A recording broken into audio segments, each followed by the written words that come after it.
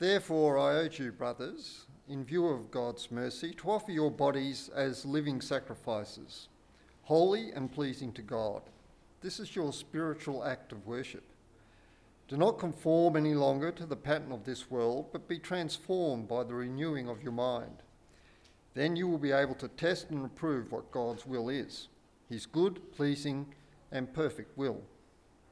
For by the grace given me, I say to every one of you, do not think of yourself more highly than you ought, but rather think of yourself with sober judgment, in accordance with the measure of faith God has given you. Just as each of us has one body with many members, and these members do not all have the same function, so in Christ we who are many form one body, and each member belongs to all the others. We have different gifts according to the grace given us. If a man's gift is prophesying, let him use it in proportion to his faith. If it is serving, let him serve. If it is teaching, let him teach. If it is encouraging, let him encourage. If it is contributing to the needs of others, let him give generously. If it is leadership, let him govern diligently.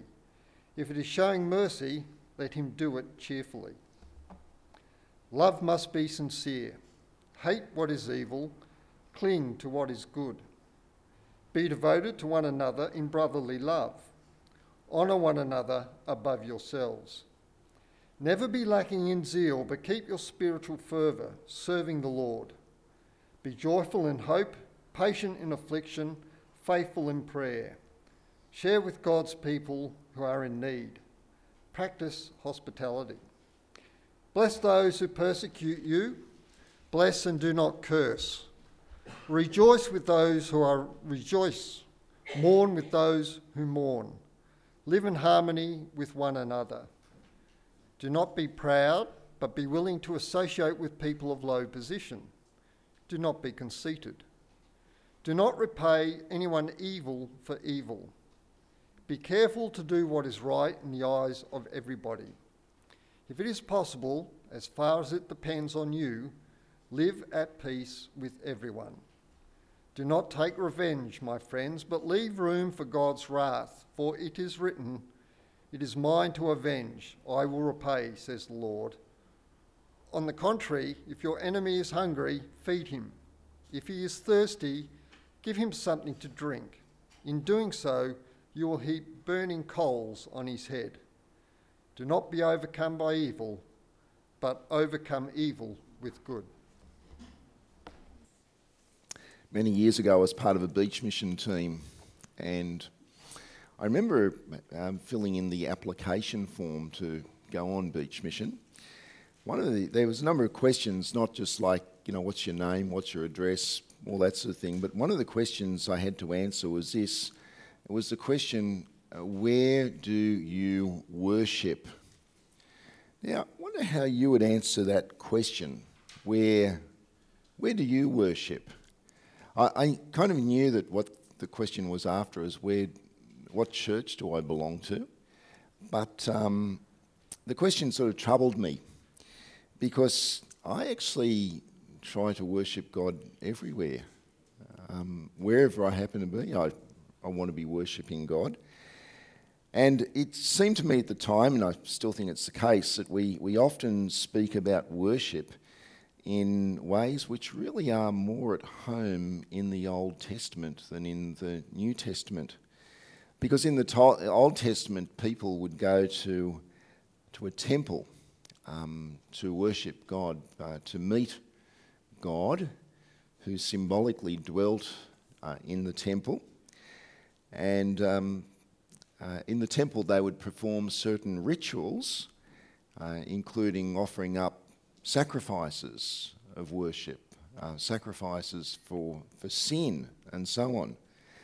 And these days we speak about things such as places of worship, services of worship, worship leaders, and even worship bands, as if the music time in the church services, that's when we're actually really worshipping God.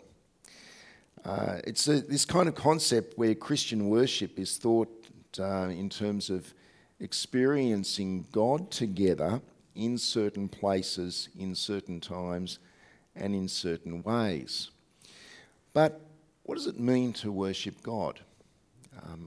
To worship God, worship is an old English term, and it means actually to give someone what they are worth. So to worship God means to give God his worth. How do we do that? How do we give God what he is worth?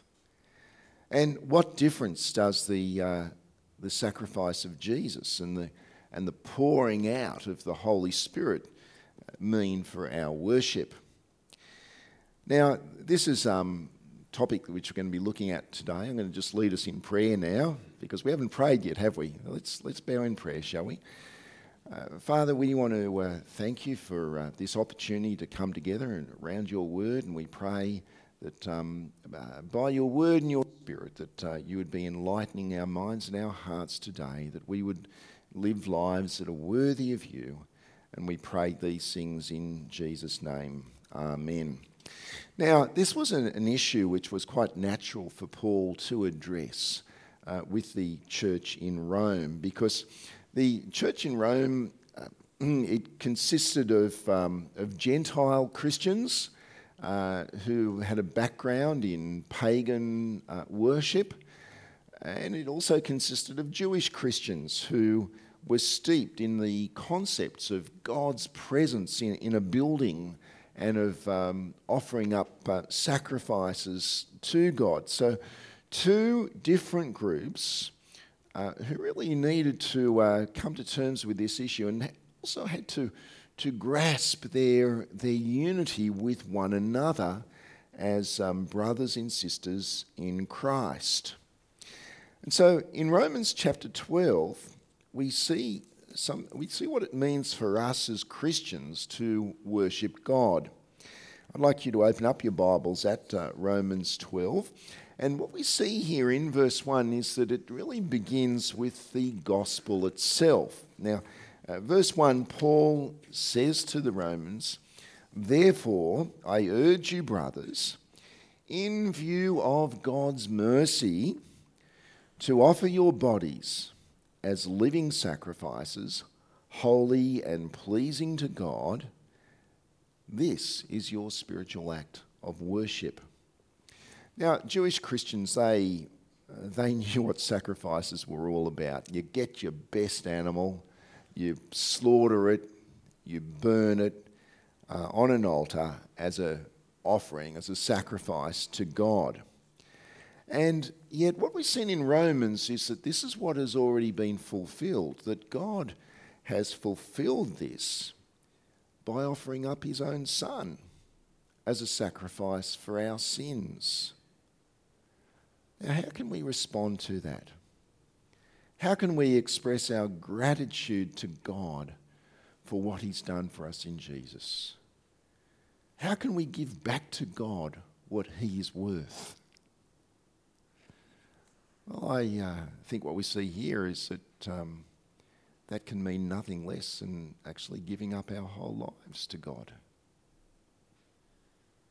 as living sacrifices. And this, says Paul, is what it means to worship God, to offer our bodies as living sacrifices to our Lord.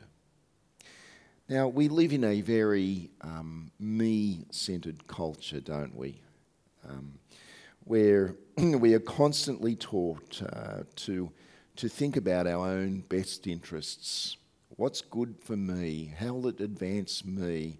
What's in it for me? And, there's no surprises about that, is there? Because what we've learned through Romans is about the very nature of sin, that sin is where we put ourselves first above God. And so because we live in this very me-centered culture where our minds are being filled with me-centeredness, in order for us to be transformed so that we would live sacrificially, what needs to happen to our minds?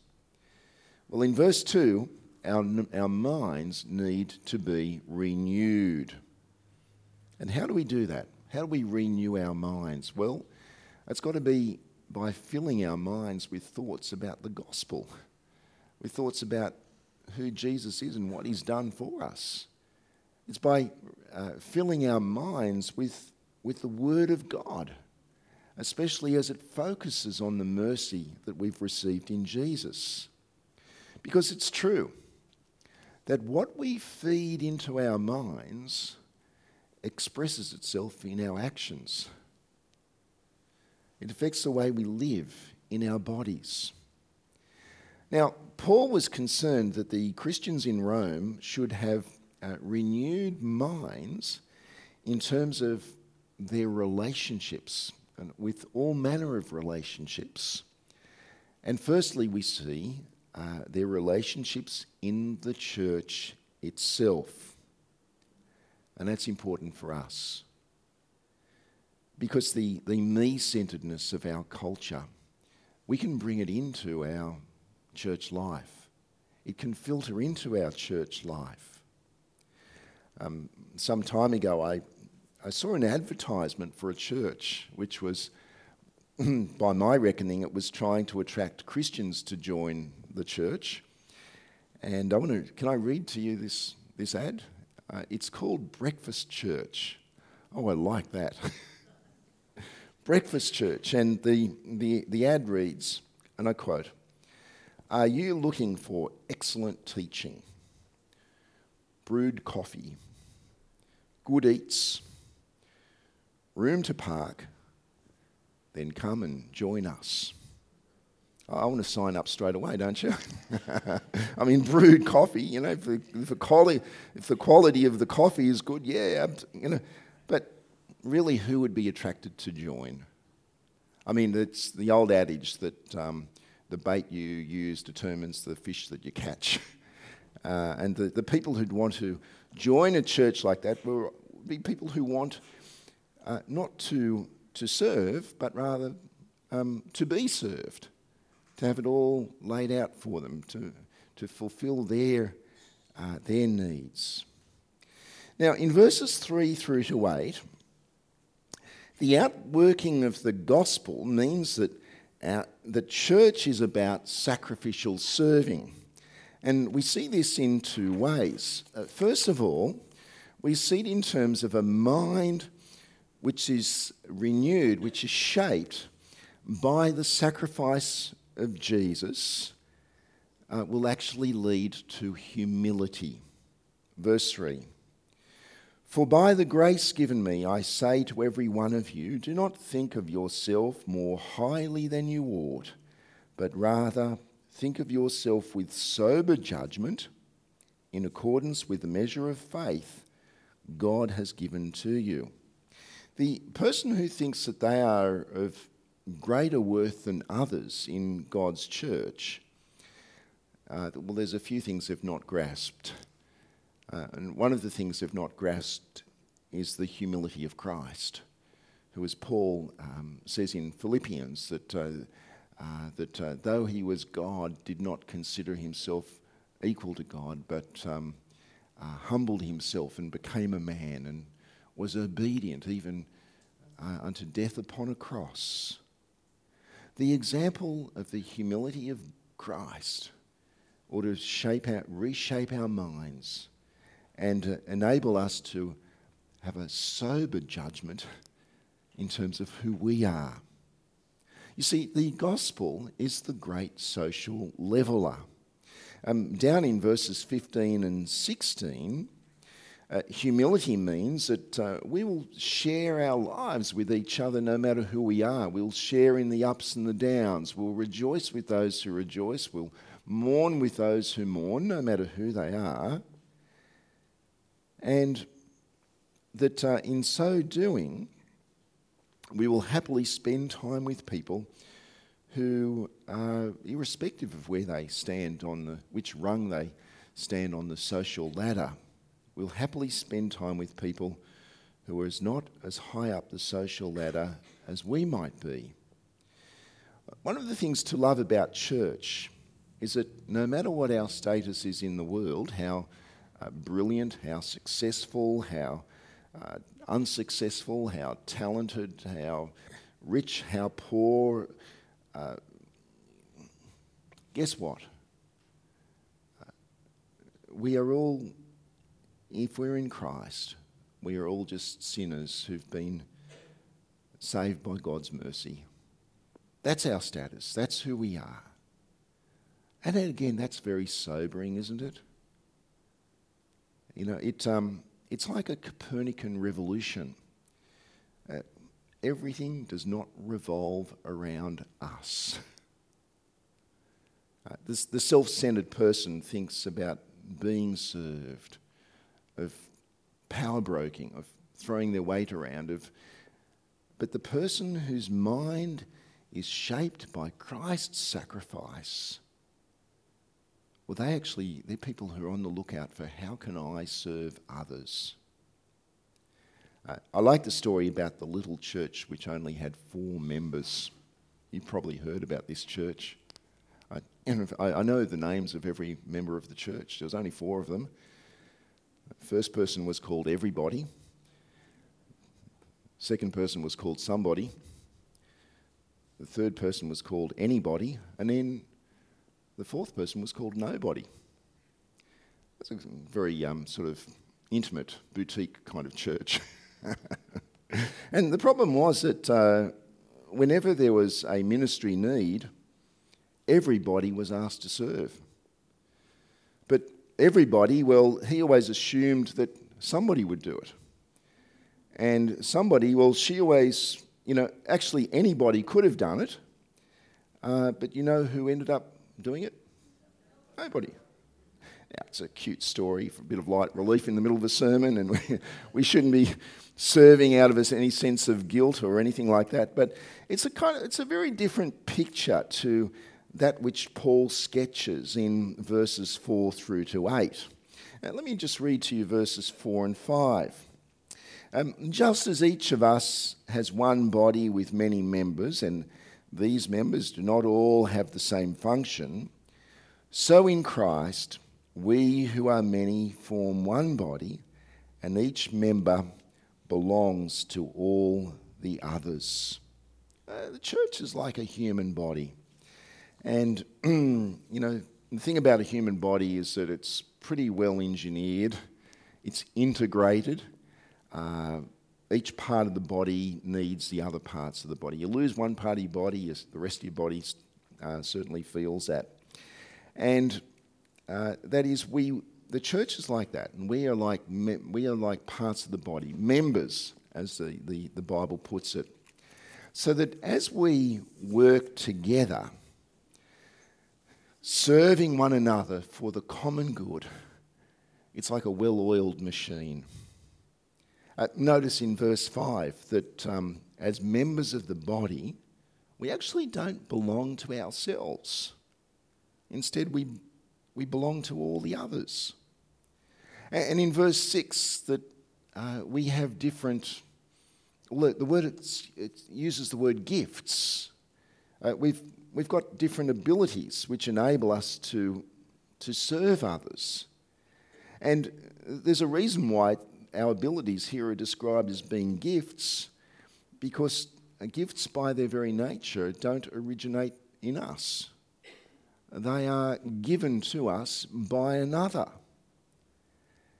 That is, the abilities that we possess are not a cause for us to be proud about ourselves. They're actually a cause for us to be just grateful to the giver of the gift, God. And therefore, we use our gifts not in order to exalt ourselves, but rather in order to humbly serve others. Now, I am thankful to God when I see Christians sacrificially serving one another in accordance with who they are, in accordance with the person who God has made them to be, the gifts which they have. And they might have a gift of teaching. Well, that's great. Or their gift may be that they are actually the quiet, faithful person who prays for other people, or who encourages others, and sometimes even by our mere presence we can be an encouragement to others, or the person who's always on the lookout for what are the practical needs of others within the body of Christ. Paul's point here is that if our minds are renewed by God's mercy in Jesus, then no matter who we are, that we will offer up our bodies, we'll offer up our very selves as living sacrifices in serving one another. There are, by the way, therefore, certain practices which don't actually fit into this picture of a unified body functioning for the good of the common good. For example, where do splinter groups fit into this? Or where does habitual church hopping fit into this, where we're going around just trying to find the church which meets our needs perfectly, rather than actually being committed to our fellow sinners who've been saved. Now, the next way in which we see the effect of a renewed mind is in our love. Let me read verses 9 and 10. Love must be sincere. Hate what is evil. Cling to what is good. Be devoted to one another in brotherly love. Honour one another above yourselves. Love must be sincere. You know, the word which is translated here as sincere, it literally means unhypocritical, which I think kind of captures it a little bit, actually. Because in ancient Greek culture, a hypocrite was an actor, and they used to wear masks to disguise who they are. Is that the kind of love that God has shown towards us? Fake love? Pretend love? You know, like the person who acts as if they're your friend, but then slanders you behind your back.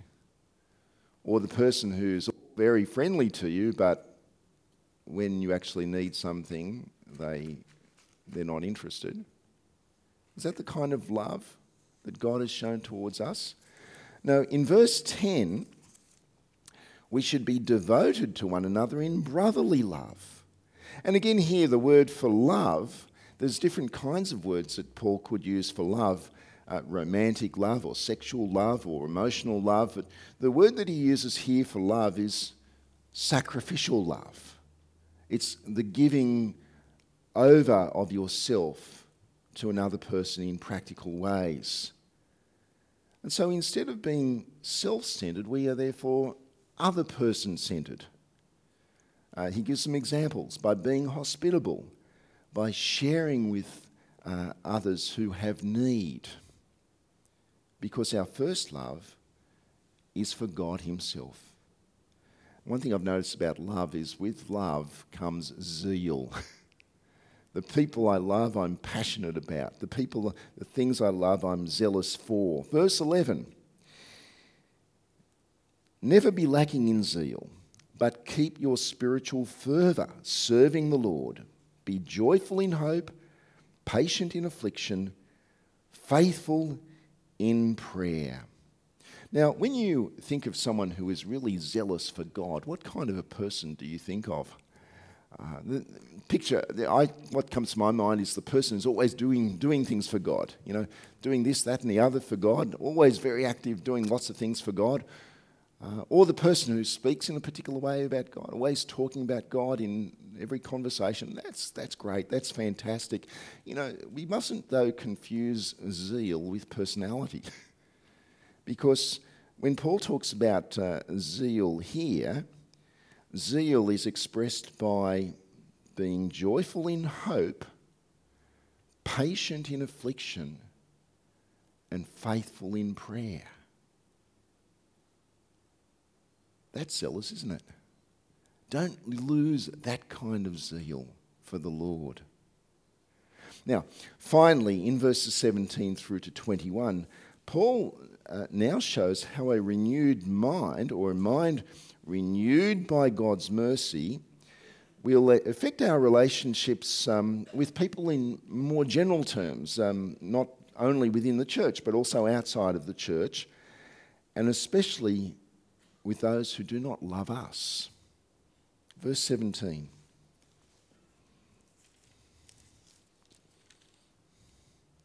Do not repay anyone evil for evil.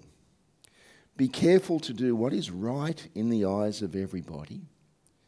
If it is possible, as far as it depends on you, live at peace with everyone. Do not take revenge, my friends, but leave room for God's wrath. For it is written, "It is mine to avenge.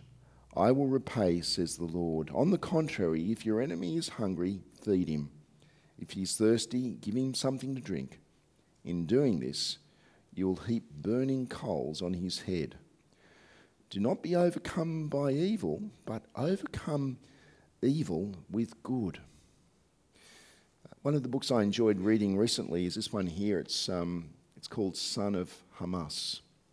It's written by a man by the name of Mossab Hassan Youssef. It's his autobiography. Mossab Hassan Youssef is a man who really does know what it is to hate and to be hated. He's Palestinian. He grew up outside of Ramallah on the West Bank, and he grew up in one of the most religious Muslim families that you could possibly think of. His grandfather was an imam of a mosque. His father is an imam of a mosque. And as a child, he would spend his time attacking Israeli soldiers with rocks, throwing stones at them.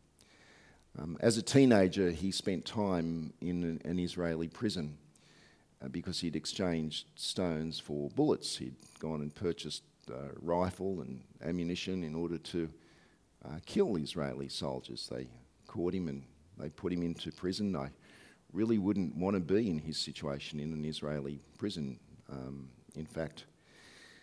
His father was one of the founders, one of the 7 founders, and was the spiritual advisor to Hamas. You've heard of Hamas? Palestinian group, classified by some as terrorist organisation. And he would often accompany his father to high-level meetings of the executive of Hamas as they planned their attacks.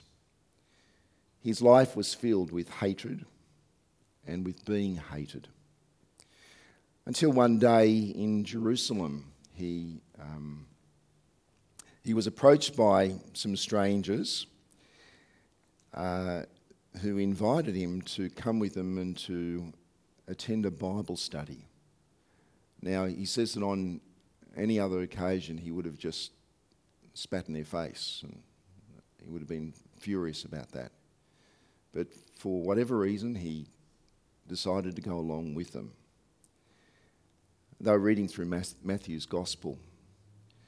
When they came to Matthew chapter 5, where Jesus says, "You have heard it said, love your neighbour and hate your enemy. But I tell you, love your enemies and pray for those who persecute you." Love your enemies. Pray for those. He had lived in a world at the executive level of Hamas where attack was met with retaliation, where retaliation was met with counter-retaliation, where counter-retaliation was met an endless cycle of violence and retaliation and hatred. And love your enemy. These were words he had never heard before. Never heard them. And he said, I was so overwhelmed that I just started to cry. Started to cry. And over time, as he came to hear the gospel, To know that the one who spoke those words was the one who actually put them into practice by dying on a cross, by dying, offering up himself as a sacrifice for the sins of those who were God's enemies. And as he came to understand that, he did what was unthinkable for a Palestinian Muslim connected with Hamas. He received God's mercy in Jesus and now lives a very different life. A life where he's engaged in sharing the gospel of peace with others. A life where he now loves those who were his enemies, the Israelis. A life where he's now hated by people, his own people, who he passionately loves.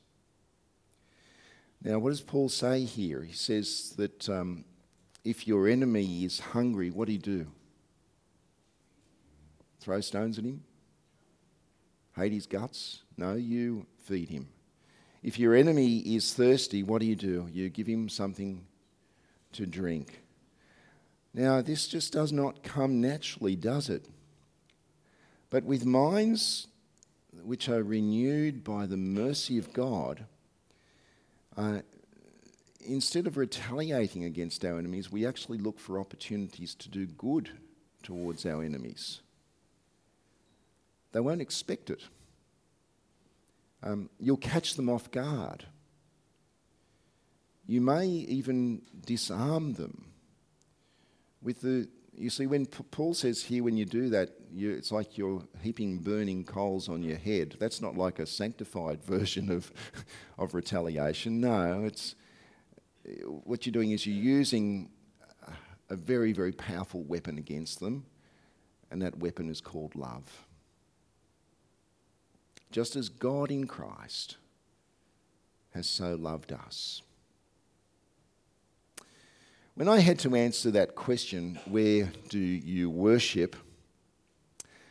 I was a precocious 19-year-old, and I was so tempted just to write in planet Earth, where else? But I realised, even as a 19-year-old, that was a bit smug, because I knew that's not what they meant. But it's actually true, isn't it? It's actually true. Because of Christ's death, we experience God through his Son. And by his Spirit, God dwells not in a building, but in us. And so, in view of God's mercy in Jesus, we offer up our whole lives. We offer up our bodies as living sacrifices, being humble instead of being proud, serving others instead of serving ourselves, and loving instead of retaliating. This, says Paul, is your spiritual act of worship. Let's pray. Our gracious Father, we want to thank you so much for your mercy, which is unfathomable in Christ, that though we were yet sinners, that Christ died for us. Father, how can we thank you? What can we say? What can we do? Lord, it's our desire to abandon ourselves into your hands, to give up ourselves to serving you and serving others.